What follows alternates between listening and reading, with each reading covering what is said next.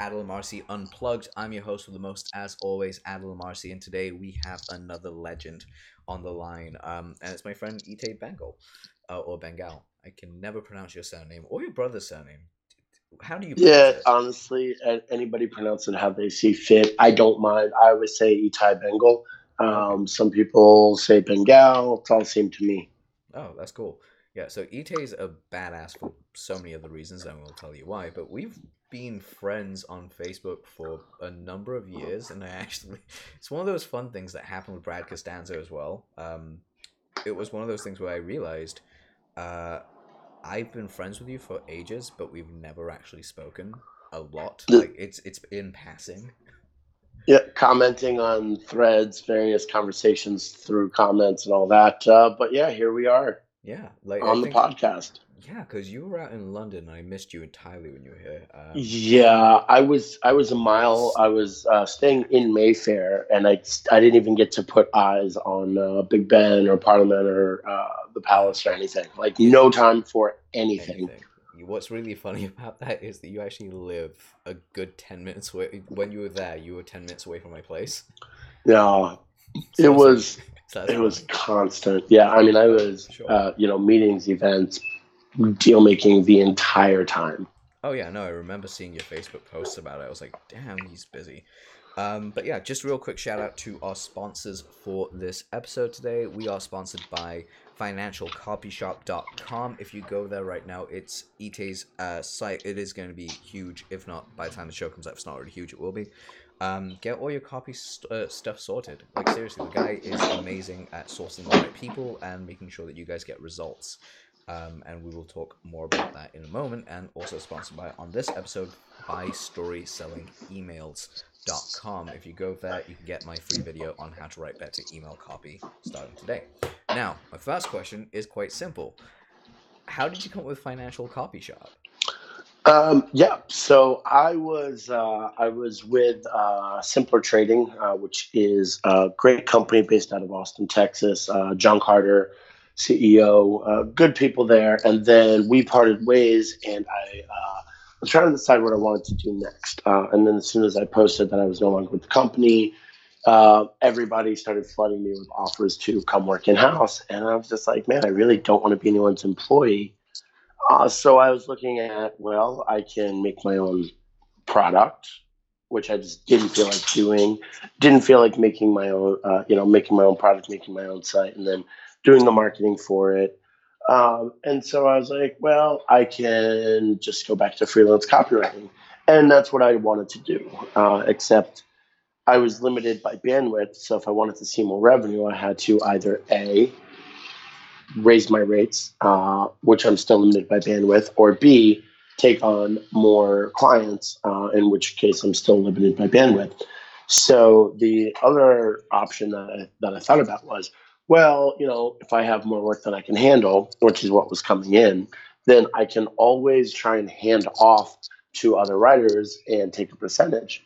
And then I thought about that and I was like, well, I can't really do that and ensure quality unless I have them do things a very specific way. So then I thought about, well, how would I do that if I did want to make sure everything was done in a very specific way? And out of that little thought, the agency was born. And then that was July 24th of this year. It's now exactly 3 months later, October 24th. And we're cash flow positive. We have multiple clients, we have repeat clients, and sky's the limit. We're just getting started, so that's kind of exciting for me. Dude, I freaking love that. Just simply because, like, it's incredible. So, like, kind of diving down the copywriting route for a moment. What is it? What is something that you see personally that a lot of people have problems with when it comes to writing their copy? Yeah. Okay. So the biggest issue that I see that drives me crazy is people skip over engagement. They skip over relationship building, Mm-hmm. and in the need in the necessity of, oh, I need to get revenue or I need to get a sale, they're sacrificing long-term relationships with clients in favor of pushing for more sales right up front. And for me, I don't believe in that. I believe that the better your relationship with your clients, the bigger the lifetime value of a client is. And I believe that because that's just fucking true.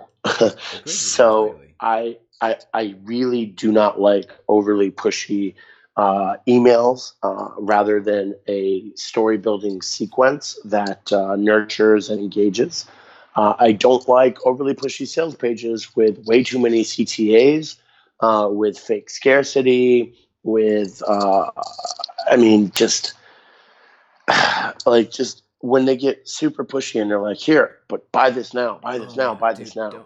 don't even get me started on that shit. And I was like, while you're saying this, I'm actually mentally thinking of the sales page I wrote for the copywriters room. I was thinking about it, I was like, wait, did I actually get really pushy? How many like CTAs did I put? I was like, I think I put like 2 call to actions in the entire thing. And it's mostly based on why I'm doing what I'm doing, what you can basically pick up on, how it works, whether it's right for you or not. Just basically building a very emotional, a logic-based argument, while also Yeah, using the emotional part of story to get that point across, rather than kind of going, if you don't do this, then terrorists will come to your house and slap you upside the head and steal your business from you. Ah, yeah, and fool me 3 times, fine, but I'm not falling for that a fourth time. yeah. Terrorists are not coming here. Now, but it's Oh my it's god, like and calls to action on the page are fine. I mean, there's nothing wrong with that. Like that's how you're going to perfectly close fine. your sales. But it doesn't need to be every other line. I mean, you have 2, 3, 4 on a page, depending on the length. That's fine, man. But like, let people make their own decisions. Don't just sit there and try and like be like, oh, well, they're not going to buy if they don't see a call to action. So let's put 18 of them on the page. Exactly. I mean, people will find it if they want to buy it, and they'll read the story and buy it anyway. What I found, as far as it goes with what you're saying, is kind of like length. So if your sales letter is 5 or 10 pages long, I'd say a decent amount with every 2.5 pages to dip, as long as it like falls in line with where you're looking at. You can put like a call to action. Yeah. Like Clayton Makepeace does this brilliantly, especially web stuff, and that is as you're going through, like every 2.5 pages, his call to action is just a hyperlink to a single word or a single set of words. Yep. It's not like an obvious thing. So you click on the link and it drags you right down to the order button. That's all it Yep. is. Yep. Um, And I'm actually a huge fan of that style. yeah, I see it a lot in email as well. And so for me, I'm a email and sales pages as a whole, not long form, but just a direct sales page kind of thing. I'm a huge proponent of put a CTA above the fold. yep, So they open the email, there's a CTA above the fold for anybody who doesn't scroll down. That doesn't mean make it a very annoying, pushy CTA. It's, hey, the other day I mentioned hyperlink, a free webinar we're doing for you. And that's it, right? And then you go down and you can tell a little more about it and yada, yada, yada. But, yeah. there's a difference between giving them an option and, Shoving it down their throats. yes, exactly. Yeah, basically consent-based marketing, if there was a line. For my Yes. SJWs out there, I finally made a point that you can agree with. Not saying that I don't make points they can agree with. It's just I've had a couple of my friends that are very, very, very, very liberal tell me off. They're like, you can't say that. I'm like, nah, I'm a libertarian. I stand You by can you can say anything you want. That's the Ex- point. exactly. But nothing is threatening. It's all in good fun, and that's all that always matters. Now, Absolutely. what I'm curious about, particularly with you, when it comes down to this kind of understanding, because you mentioned it so perfectly on, is the idea of relationship building, but story building in particular. What's your take on like how the copywriting industry right now is thankfully going towards like creating stories, but the problem is that every time something like this comes along, you get everybody and every bandwagon jumper kind of get on board at the same time, and you can't really tell the wheat from the chaff most times. But what's your advice that you give to someone? Say, okay, I'm thinking about hiring someone. They sent me an example piece of work or whatever it was. Their story looks good. What would you say would be discerning to look at? Like if you were going to invest in a copywriter or something. I know that's a really Uh, weird question, but this is right for me to well, ask. so it's actually I think I'm a pretty solid person to ask on this, simply for the fact that I had to screen about 5 dozen copywriters when setting up the agency here, and I've got about 18 of them standing by. Well, hopefully still standing by. A bunch of them check in with me regularly, but I haven't done the best job communicating with them. And while the agency is growing very nicely, I don't have the work to hand off just yet. But I did have to put in a lot of time screening them. So what do I look for is consistency. One sample of work is not going to be enough for me. I want to see that they are consistent across multiple formats and or at least across their specialty. I want to see multiple examples of their work. And, if they're following a formula, hey, that's fine if you do it well. But consistency is going to be the biggest piece. And then obviously talent. Like I have one guy standing by with me. He's actually Europe based, and he's really, really, really sharp guy. He's not a financial copywriter, but when I put the call out, he responded, and he sent samples, and I was looking at him. I was like, I read like the first paragraph, and I was like, this is good. This guy is really good. And so his name is Danny. He's in Ireland, actually. He came out to the Danny Mallon, if anybody's looking for a good writer. And so he's a sharp guy. And I read his stuff, and I'm just like, bam, this guy gets it. Sometimes you'll just know. Yeah. And with him, I knew. With a few others, I had to like really go through and dig through and ask for more samples. And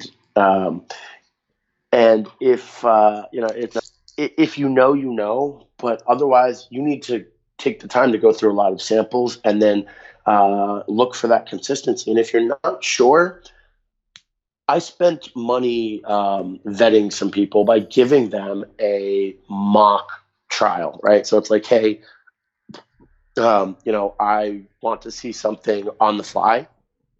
Make me this, and this. And I'll tell them like straight up, like, I don't have any plans to use this. I just want to see what you're capable of. And and I'll pay you for that. Like, I'm okay paying you to see what you come up with, because I can always use it down the road if I need to. Yeah. So I did that with a few people, and I had a nightmare one of someone as a content writer sitting there talking about what a great writer they are. And I was like, okay, we'll send them some samples. Sent some samples that were okay. And I just said, all right, well, let's maybe do a test run of something. And this person was, I try and pay my writers well. So content, blog post, whatever, will be, depending on the subject matter and the length, $75 to $150 US per post. And we're talking, 500 word post, not 3,000 words or anything like that. So I try and, yeah. I mean, is this going to be the best you can get? If you're a good writer, no, you'll probably be able to command, double, triple that. I know I can, but this is me doing all the work, doing all the editing, finding the clients, et cetera, et cetera. So the writers get taken care of and they get treated respectfully. Anyhow, this guy was like, okay, sir, you're going to need to pay that up front. And I'm just like, okay, that's fine. But this guy spent... Hold on a second. Keep talking. Hold on. Keep going. Okay, so this guy spent so much time just blowing me up on Messenger for payment, and then he had me send the payment to the wrong PayPal address. So he's sitting there blowing me up to cancel the first payment and resend it, and I'm like not responding because I'm doing a whole bunch of other things. And so he's like getting annoyed with me at not responding. And so finally I'm just like, all right, man, you need to chill out. Forget it. The payment is canceled. Don't worry. So is this project. I don't need you. And he ended up being like, no, please, I'm sorry. It's fixed now. We can do it. So I was just like, you know what? He caught me on a generous day, and I said, fine. So I resent the down payment. He did the work. He sent it back, and it was horrible. Oh wow. I spent more time editing it than it would have been, and I gave him a piece about, analyze the 10 strongest currencies in the world and Wow. what makes them strong. Wow. It's not a hard topic. You can That Google is that. that is a No, dead simple topic to talk yeah, about. yeah. Like you can Google that and get 100 results with factual analysis, charts, everything, right? Super easy. Almost Yeah. entirely. By the way, the whole. By the way, just so you guys know, because you would have heard the ringing, it's just a delivery for something that a friend of mine had sent me for my birthday. Um, so I'm just gonna go collect that. Ite is just killing it. By the way, some Discord on the other side. Please keep going. Just so you know, if I disappear, that's why. Yes. No. No. All good. So it's the point is there and my right hand man Ted, he yelled at me for like, man, you got to protect your time, and you cannot be so generous all the time because your time is your resource, and this guy just ate a bunch of it away, cost you money, and you're throwing out the piece he did. And he was right. So now it's I'm going to like those vetting processes are going to be fewer and far between, and if I get any red flags like that of incapable of operating independently or like not able to produce enough samples that I want to see, I'm out. I don't owe it to anybody to babysit them, to train them, to teach them. Now, on the other hand, I had a bunch of people come to me and say, "Hey, I'm new, I'm young, I really want to get into financial copywriting. I'm hungry, I work hard. I don't want to, be a drain on you, but I really want to learn, and I'd love to do some sample pieces or some projects for free or on spec. And if you could just kind of rip them apart, edit them, and help me get better." And I told them, I was like, "Listen, that's definitely the approach you want to take, and I appreciate that. But I have a premium brand and a premium product. I don't have the time to go through and train anyone or edit all your stuff, like rewriting it from the top down. So keep practicing. Here's some free resources, and you know, when you get better, keep checking in. Send me some samples, and when I see what I like, we can start doing some work together and explore that." But this was after the fact that I realized that I had to protect my time, and as much as I want to help everybody and be the nice guy for everybody, I can't afford to do that and grow my business. Yeah, So you really can't. You kind of have to. You make that sacrificial play really early on, and yep. that's what it is. Like, don't get me wrong. I'm very blessed to be in the position I'm in, that I've written for so long and had such a very thankful and healthy career as a copywriter and a consultant. I can tell you right now, there are times that I've taken on projects just simply because I know I'm in that position that I can. But sometimes it's not worth it, and you got to walk away from it because you did it out of the kindness of your heart, and it completely comes back to bite you in the ass. Doesn't mean you Yep. don't do kind things, and Ite does do kind things, by the way. Just if you haven't figured that out, you will anyway. Just like look at his Facebook; it'll tell you everything. Yeah, my love languages include words of gratitude and Affirmation. appreciation, and yeah, word, there you go, affirmation, and then grand gestures, gift giving. Nice. So that's your So one and two. Mine are quality time and physical touch. yeah, no, physical touch is I think number three on there. But with my friends, with my relationships, I'm very big on affirmations and encouraging others, and grand gestures and gift giving. So I try and uh, the Jewish mother, if you will. When people come over, I have to make sure everybody's taken care of and everybody has everything they need. And like, hey, are you good? Do you need anything to drink? Like, hey, is something wrong? Da, da, da. So that's, I mean, it's a running joke, but I my right agree. hand man Ted, he's always like, "All right, go, you're good. Just go have fun, go have a drink." I'm like, "All right." I love it because I'm very similar with my friends over here. It's like as soon as you come to my house, I will dote all over you the moment you're here. Yep. It's just a thing for me. It's like I can't have I used to think I'd be able to do my work if my friends were over. I was like, oh, they're working and I'm working. We can work in the same room. No, because then I end up like looking after them. I'm like, no, I want to look after you. It's like, don't you have a deadline due in like 3 days? It's fine. I'll get to Yeah. that. Let me take care of Yeah. you first. Exactly. I mean, I can do I can go into writing sprints where I have I'll just work for like 16 hours straight and ignore everything. So that's not too Yeah. hard. So D- it is what Sometimes it those is. sometimes I those things are amazing. Yeah, I think I'm actually okay with that. Many years ago, this was when I got back to college after a few years sabbatical that we talked about briefly. The I was dating a girl, and she had cystic fibrosis, which, if you're unfamiliar, is a currently uncurable disease where your body produces excess mucus. You can't turn it off. Uh, and eventually, what happens is your breathing capacity goes down, down, down, down, down until, not to be a downer, you end up drowning in your own mucus because it fills your lungs. Yeah. So, back then I was a little asshole, cocky on the world, da da da. Well, uh, you know, right before Thanksgiving break, winter break, she picks this huge fight with me, and says, da da da, like out of nowhere. It's delete my number. We need to take a break. I don't want to see you again. Like out of nowhere. I'm like, okay, whoa. And then, I was like, you know what? Fuck you, whatever. I don't need you anyways. Huge fight.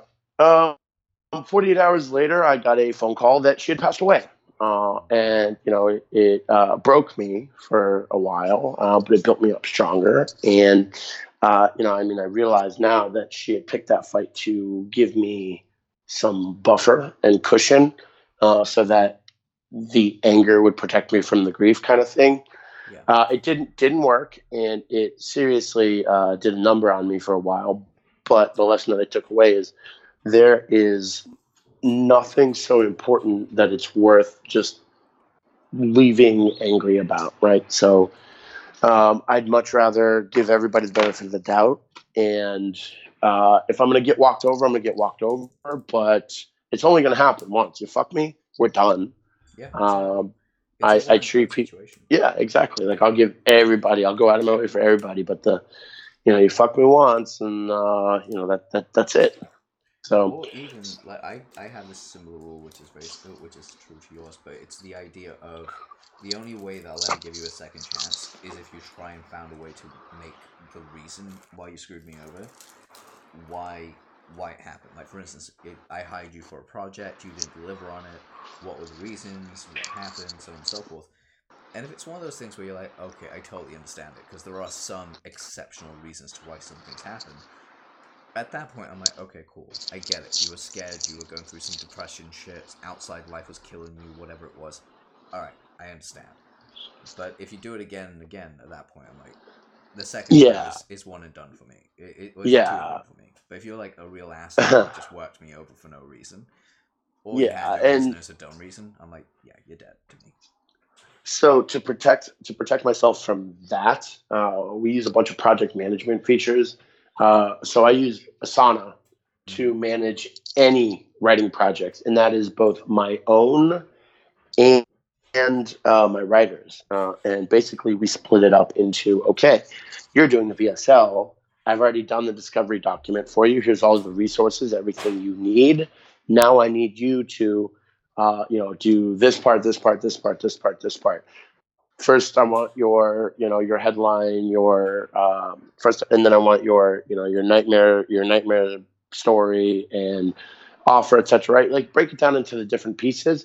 Each piece is a different to do within the project management tool, and then they have to check it off on time. And if they ever fall behind, then they get me jumping down their throat. Why are you behind?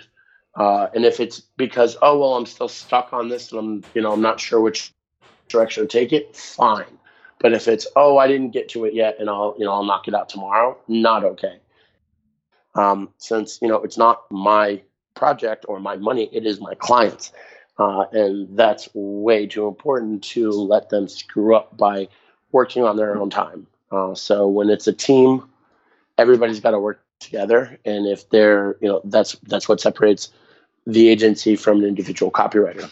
It's what lets me turn around full funnels and promos in 30 days instead of 90 to 120 days, is this assembly line expedited model where specialists are working on what they do best, with creatives and editing and discovery and research coming from the top, and then ensuring quality throughout. So protecting yourself. Yeah. Well, it's a lot more efficient, and so I built the whole thing on systems, processes, and efficiency, while ensuring quality. And that's the quality can never dip. But being able to do that at a really, really, really quick pace is we're dependent upon everybody sticking to the systems. So to protect myself from writers who will, drop the ball, I just make them stick to that schedule. And if they can't, then they can't work for me. Gotcha. So that's a really, again, like I said, super smart way of doing it. Just keeps everyone on point and on track.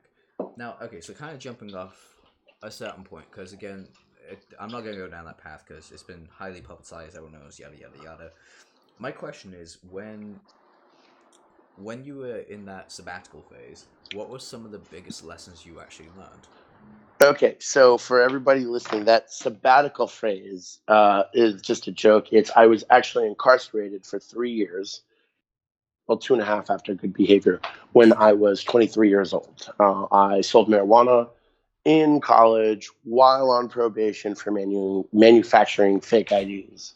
I deserved to be where I was. It was one of the best things that has ever happened to me to this day, because it made me get my shit together. And maybe I lost 3 years of my life, but I was a fat shit when I went in. So I got in shape, I got my health together, and it added at least a good decade to the back end of my life, which, let's face it, is the one that's going to really be valuable to me. So Totally worth it. But I learned quite a bit. First of which was accept responsibility and don't waste any time on self-pity, because that doesn't serve me in any way, shape, or form. So what's the point? So while I was in there, like I said, I got in shape. I focused on my health.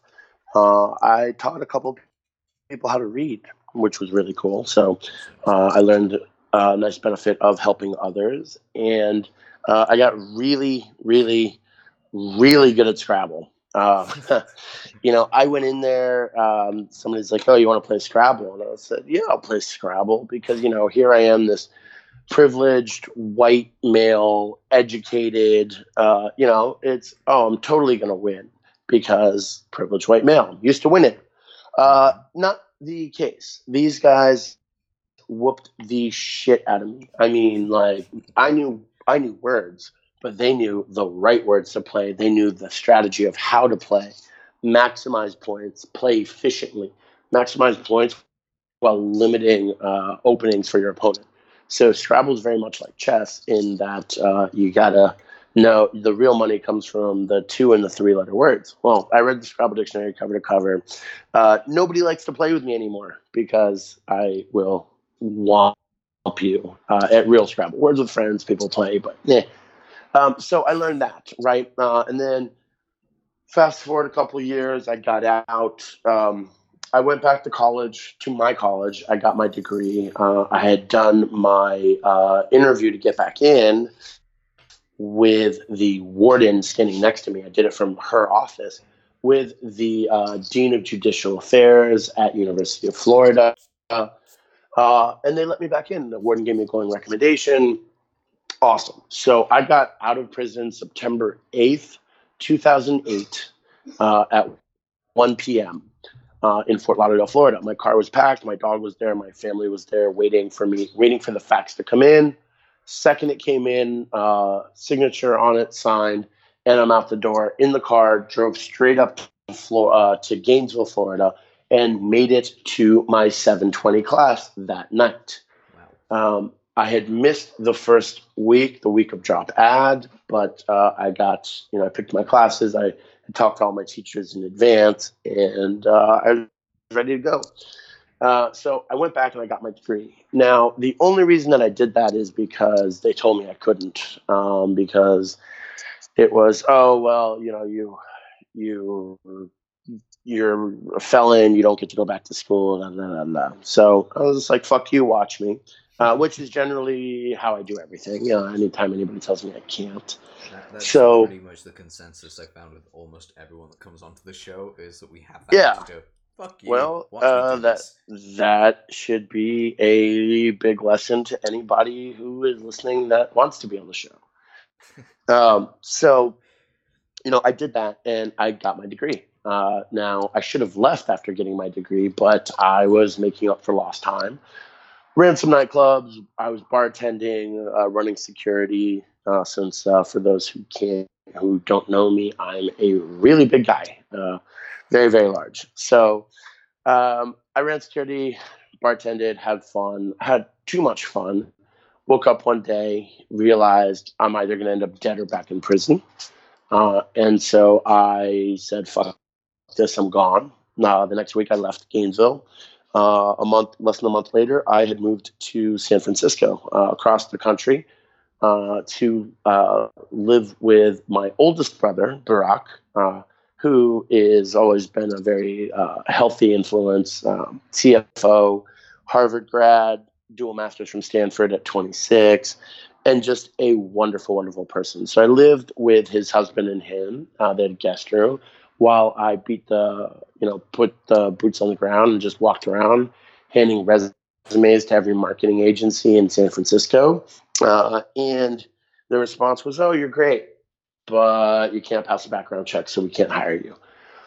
And I'm actually pretty grateful for that because, if I had been able to, then I'd probably be stuck somewhere in some middle management 9 to 5 job, having to ask permission to take vacations or to travel somewhere or for anything, right? Or for a raise. Whereas now it's, if I want something, I go out and do it myself. I went and I spent a month in Israel in May, and I'm planning on doing the same thing in Italy next year. I'm going to Florida in 2 weeks, and then I'm going to Vegas, and then I'm going to Baltimore.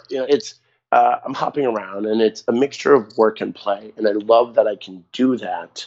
But what the biggest lesson that I learned from that is, don't rely on other people to make shit happen for you. Don't rely on winning the lottery. I have a whole bunch of lottery tickets here. I just call them books because they teach me stuff, and they actually generate money regularly without having to roll the dice on it.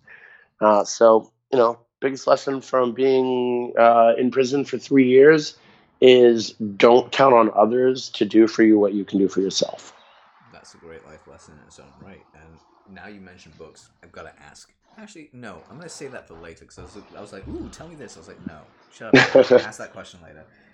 But something I really want to just jump into is, like, you're actually, like, a really fun guy, regardless. Like, you just get so much stuff done, but you also make time. You calling me a mushroom? I don't know what a mushroom is. Fungi? Oh. Dad jokes. Oh, dad jokes. Seriously, you got me with a dad joke? Damn it. Anyhow, going on. Oh, joys. I'm actually going to enjoy that far more than I should, but like, what is it? How do you structure your days so you actually get to take time off to relax and recharge? Because I don't know about you, but me personally, because I've been writing so long, yeah, my brain kind of, I got to the point where I couldn't do the 3-week full-on project creation where it's like we start on day 1 and we don't stop until day 21, and I do everything for that time. Yeah, don't take the time off. Like, how do you structure it? So that's a great question. I don't have a work-life balance. If you're launching a business of your own and you think you're going to have a work-life balance, get the fuck out of here. You're not going to have a work-life balance, at least not for the first 6 months to a year. Um, and that's okay for me. I don't have kids. I don't have a girlfriend. I have two dogs, and working from home, they're thrilled because I'm always around with them. And the way that I structure my days so that I don't burn out is I work as much as I can, and then when I don't feel like working anymore, I stop working. I will, I'll read, or I'll watch a movie or a show, or I'll go do stuff with friends and have a drink, play some Mario Kart on the Switch, Hyrule Warriors. I mean, just like anything where I can just unplug and kind of do just mindless enjoyment where my brain shuts off for a bit. Now, if you're like me, then your brain is going to just continue working anyhow. And so I'll sit there and write a page, and then I'll sit on my phone on Facebook or something. My brain's continuing to work, and I'll just be looking at ads or promo pages or something. Just and then all of a sudden, inspiration will hit me, and then I'll just churn out another 5 pages, and then I'll stop, and then I'll take a break. If I have a date or if I'm meeting friends or something, then I'll go do that. And the way that I look at it is I don't believe in a schedule. I don't believe in a 9 to 5, so I'm not going to set one for myself. Now, that doesn't work if you don't have a killer work ethic. But for me, it's I'm up at, in an ideal situation when I'm at my peak, I get up around 5:36. I go hit the gym for an hour or two. I come back, shower, have a protein shake, whatever. And then I will start my day. I'll read the Wall Street Journal. I'll go through and look at what is happening in the world.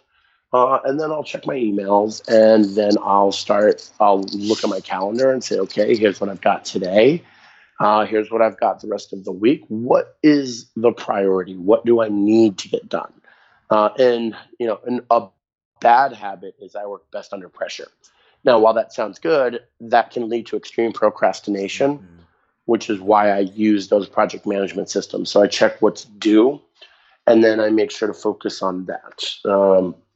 Right now, for example, I'm working on a webinar script and a webinar funnel for Newsmax, which is a great client to have, big client, and a really nice feather in the cap. But the actual project itself doesn't kick off for a while. We're meeting in 2 weeks in Florida.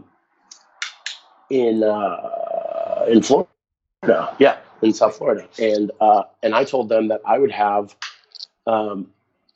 version 1 of the entire package done, and they're just like, that seems excessive and aggressive. And I was just like, well, I'm still going to have it done. And so I am going to have it done. I stick to that. But, I've got 2 weeks. I've already knocked out the biggest part of it, the script itself. And the rest of it's only, I'm going to make it happen. But I don't want to wait until there's like, oh my God, I'm freaking out about it. So I just keep working on that and working on that. And in the meantime, I also have other deliverables to other clients. I have consulting calls. I have networking events and meetings. I have Josh Lee's wedding this weekend, which I'm super excited about, cool. Here in Austin, Texas. I don't know if you know Josh Lee, but he and Rachel Bronstein are getting married, and that's going to be a lot of fun. That's the closest that I come to balancing balancing my life. But generally, it's just I just work, and then I'll take the time off when I need the time off. See, that's the thing I was looking for, because you literally confirmed how my brain works. And how a lot of people I know listen to the show work. We are obsessive types. Because my belief is there are 2 types of people. If we're using the 2 types of people analogy, the 2 types I look at is obsessive and addictive. Addictive personalities are the ones that can't get on unless they got something to do. Like, give it to me, let me have it. It's kind of like an entitlement mentality. That's the addiction. Like, I want money, I'm entitled to money, so give me money. That kind of person. They do have their place. Good to them. The obsessives we can take or leave anything we do. Just know that when we do take it, we're not giving it up without a fight. It's Yeah. basically dog with a bone theory entirely played out because I'm the same. I jokingly say this to so many people. I'm literally a dog with a bone.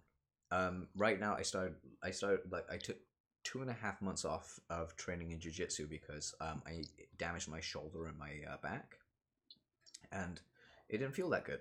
So I decided, okay, I'm gonna join a regular gym, a weightlifting gym, just to start working on the body mechanics, start getting a little bit stronger in what I'm doing. So I hired a PT and started working with him. It's my second week. My body freaking hurts right now. Actually, it fucking hurts. My body's killing me Yeah. right now. Yeah. Can't straighten out my arms, can't stand up for too long, and I'm still doing jujitsu on top of it. So my whole thing is like, while I'm putting my body in this crazy mode of depletion and work ethic and so on and so forth, I even turned to my PT today and just said that to him. I was like, look, the reason I don't quit is because I'm obsessed. He goes, what do you mean? He's like, I'm obsessed with my health right now. So I'm starting to eat a little bit better. I'm starting to train a little bit more. I'm getting more sleep. I'm making sure that I look after myself. I'm not letting shit just like sit in me anymore. I'm just going for it. And he was like, oh, you like that with everything? I was like, yeah. Put me on a project. That's what you get. Though, very much like you, I work best under pressure. I just hadn't until this exact moment figured out how I actually get out of that. And you actually gave me that by telling me what your process is. Yeah, I mean, I have to manage my time a lot with the tools to get the work done, but because I can get distracted on the calendar, something that's important to me, and I don't want to give anything up. It's because it's very difficult to be like, no, I'm going to stop doing that, right? So, Yep. what helps is a schedule and a routine, right? I am at my peak when I am getting up early and hitting the gym, and then that triggers a healthy breakfast, which triggers I might go meditate, or I'm going to stick to this routine. And then if I'm ever like finding myself really out of sorts, using Google Calendar really helps. I'll just block off chunks of time for exercise, meditation, research, emails, project work, project B work, project C work, and then allocate the hours. And then anything I don't get to, I'll just drag over to the next day. Laundry, groceries, whatever. It's so refreshing to hear someone else has almost the exact same like thought process that I do. Oh, believe me, that is not uncommon. Yeah. Yeah, it's fun though. It's fun when you actually get it to work for you, not so much when it's against you. Yes, correct. Cool. So something I do want to ask here is the question I wanted to allude to earlier, but I didn't get a chance. I was like, I'll save it for later, and that is quite simply, what would you say were the three most influential books or movies in your life? And here's the kicker though. Two of them have to be nonfiction, but the last one can either be a fictional, a biopic, or a biography. All right, so that's a great question and an extremely tough one to answer. Very tough. Um, I think if I'm have to say the most influential books in my life, I mean, I can Win Friends, Alienate People, Think and Grow Rich. I can give you all of those, but I'm going to give you guys a couple that you probably have not heard of that have been two of the biggest ones in my life easily, and that is Peak by Chip Conley.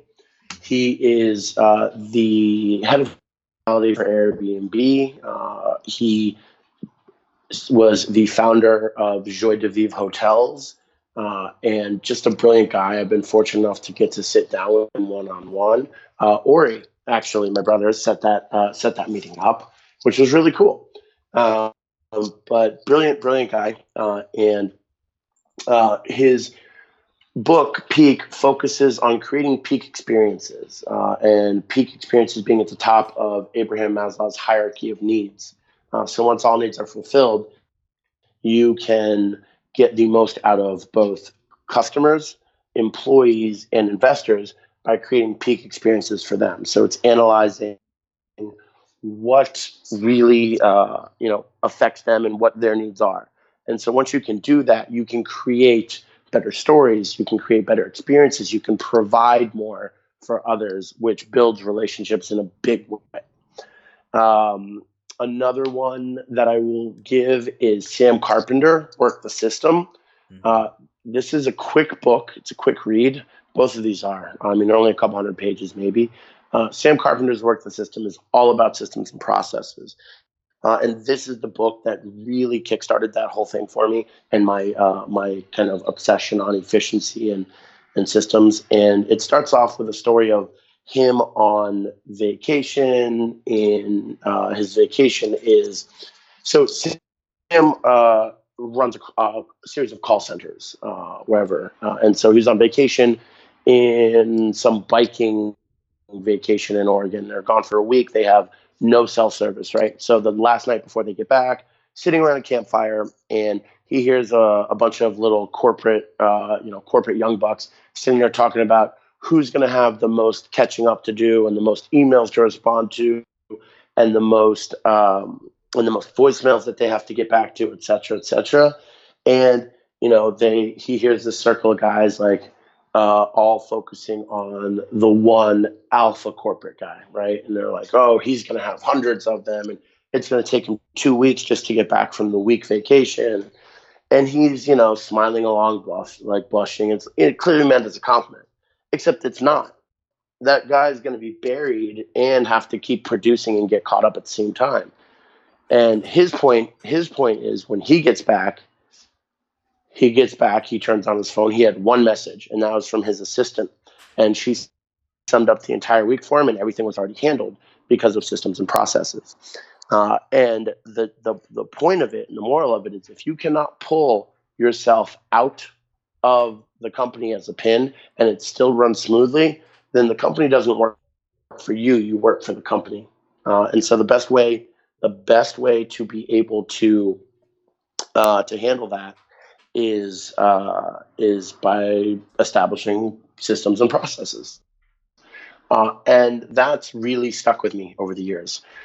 So I give those as two of my very favorite books that people generally don't know, rather than like the big, giant, really well-known ones. And then as far as fiction, oh man, I like to read fantasy and sci-fi books for fun, and they give a lot of the ideas behind them are good versus evil, man versus self, man versus man. Like there's a lot of lessons to be learned if you kind of read through what's happening and then kind of analyze it.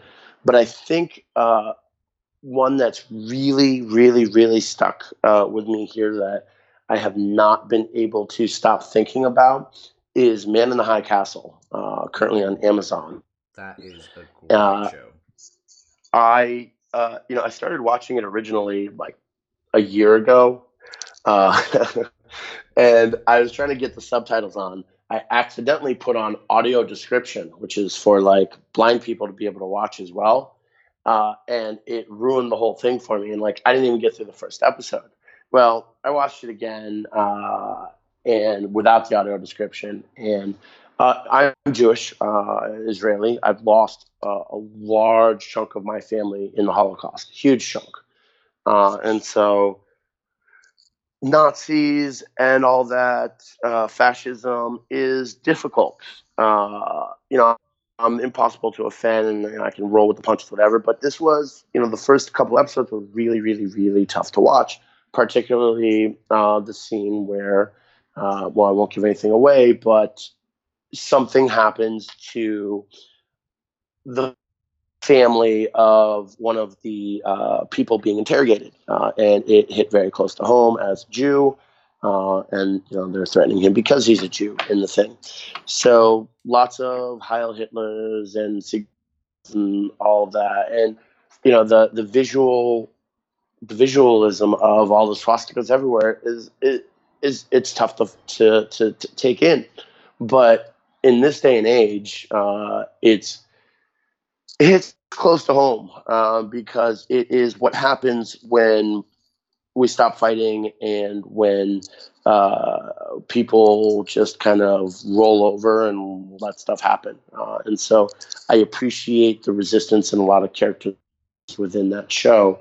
But it's more a don't stop fighting message for me. And I just have not been able to get it out of my head.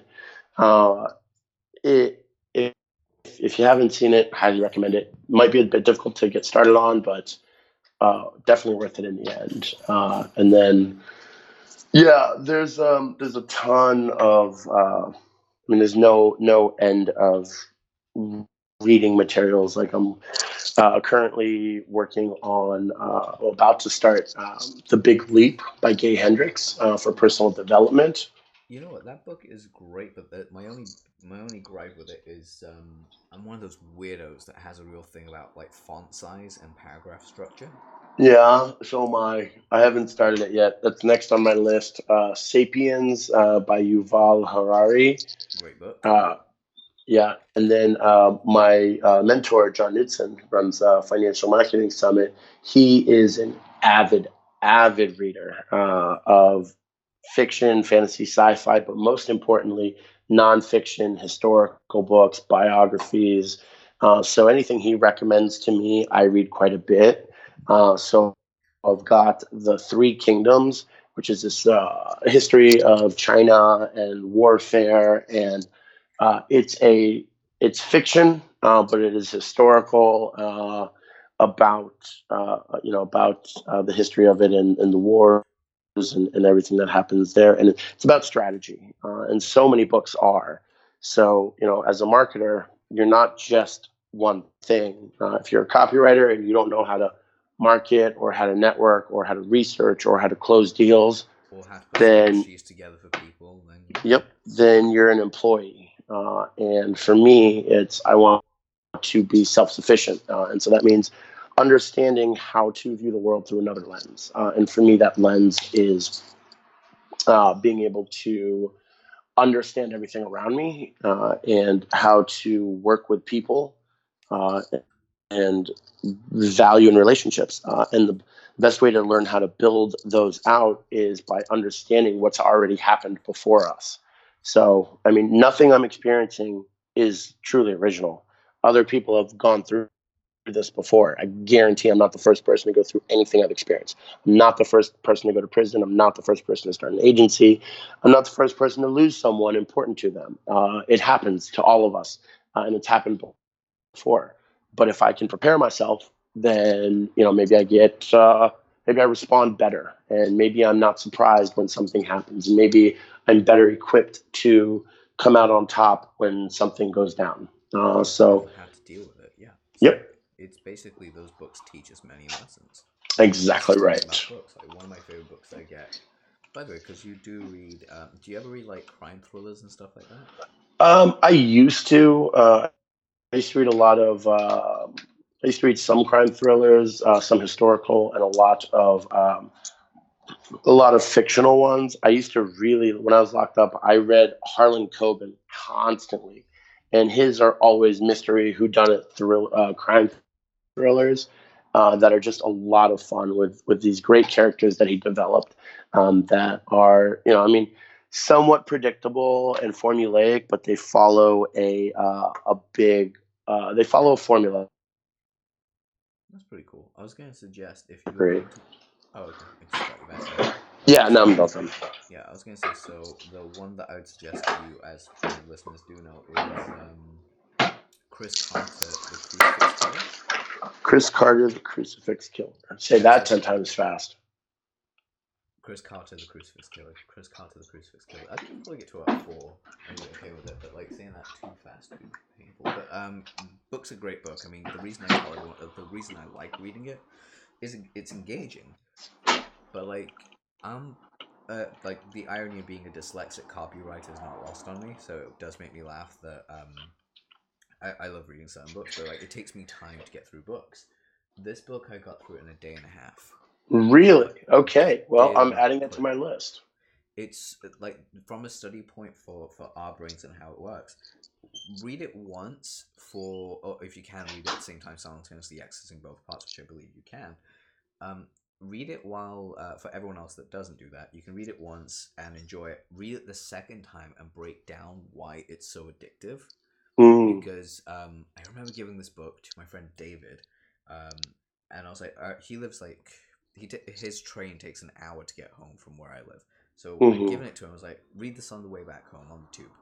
So he was reading it on the tube, and he almost missed where he had to get off because he was so enticed. Mm-hmm. I've done that. I love that. He's like, he was about a good 40, 50 pages in by the time he got there. Like, he goes, it's so easy to read. But it's so well written, creates suspense, it creates mystery, makes you want to know who's doing what. It's just a good book overall. Now, kind of like running into this one. Actually, I'm going to ask you this question because you've given a lot of advice today. I want to ask you this question in particular. When life kicked you in the nuts and had you like on the ground looking up, and you've answered this a little bit already, and you lost all confidence and hope in yourself or just in things around you, what was it that got you to stand back up? And how do you now maintain that you don't fall into that deep of a zone? That's a great question, and it's very tough because I have fallen back into that zone, and you got to find your why. If you're doing this just for money, if you're, I mean, money is not a good enough reason. Money is just a tool that we use to facilitate other things. That's all money is. So if you use money to count to keep score, and money is what you equate with happiness, then you need to reevaluate your relationship with money. For me, it's before I went to prison. I was home. I was living with my parents, waiting for the hammer to drop, so to speak.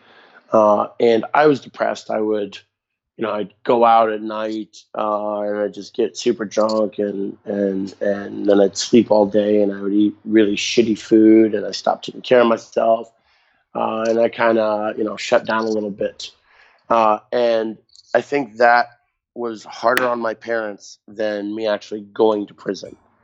And I remember waking up one night at like 4 o'clock in the morning and going to the fridge to get water. And my mom was sitting at the computer in the living room playing solitaire. And I was like, "Hey, what are you doing up?" And she just starts wiping her eyes, and she was clearly just crying. And I knew why, because I'd broken her heart, and that hurt me more than anything else in my life did. And I swore that I would never put my parents through that again.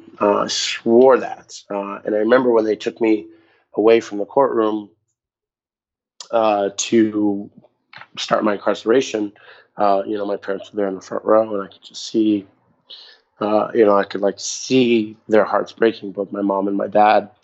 And it was one of the hardest things I've ever been through in my life.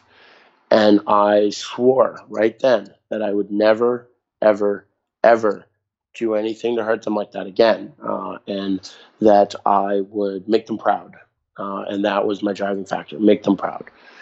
So to this day, I call my parents regularly. I mean, they used to call me constantly, and I would ignore it, send the voicemail, or whatever, give one-word answers when I did pick up.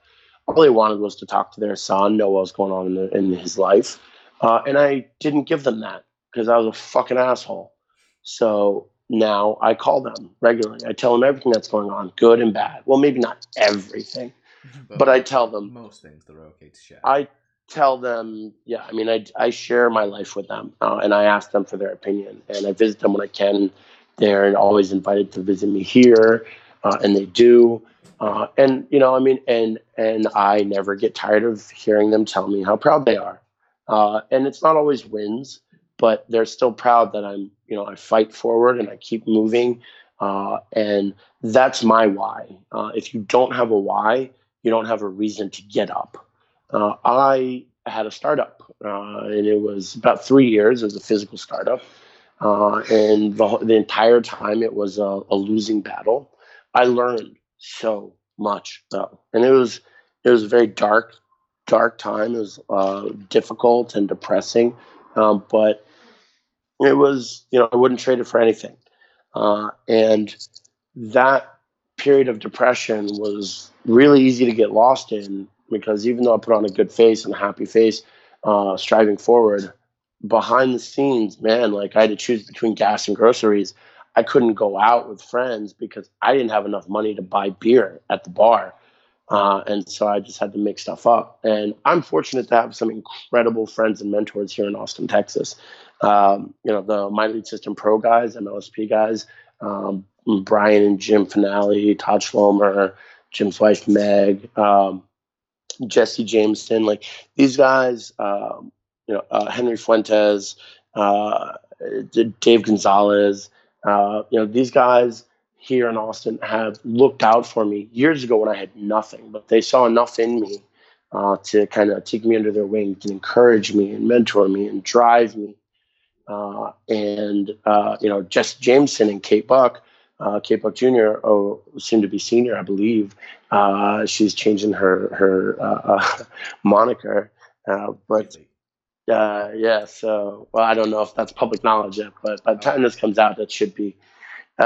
So yeah. So Kate's actually the one who got me into copywriting years ago, and she's the one who got me into digital marketer, and who got me working directly under Perry Belcher for a while. It was Kate, right? And these guys looked out for me when I had nothing. So they are family to me, and they helped keep me going. But in the end, it's my parents. My parents are my why. So what I would say is, just like they tell you in AA and NA, you need a support network and you need a driving reason why, right? So I've got a great support network of people who have encouraged me, but in the end, I have a reason to not give up, and that's because I saw what it did to my parents, and I refuse to let that happen again. So they're my why, and I hope in the near future I have another why with a family of my own and kids and whatnot. But for now, it's my parents, and that's good enough for me. And if they weren't there, I'd keep going on in their memory, and work even harder to make them proud. So that's an easy why for me, because I've already put them through the ringer once and saw what it did to them, and won't let that happen again. That's amazing, dude. I love that.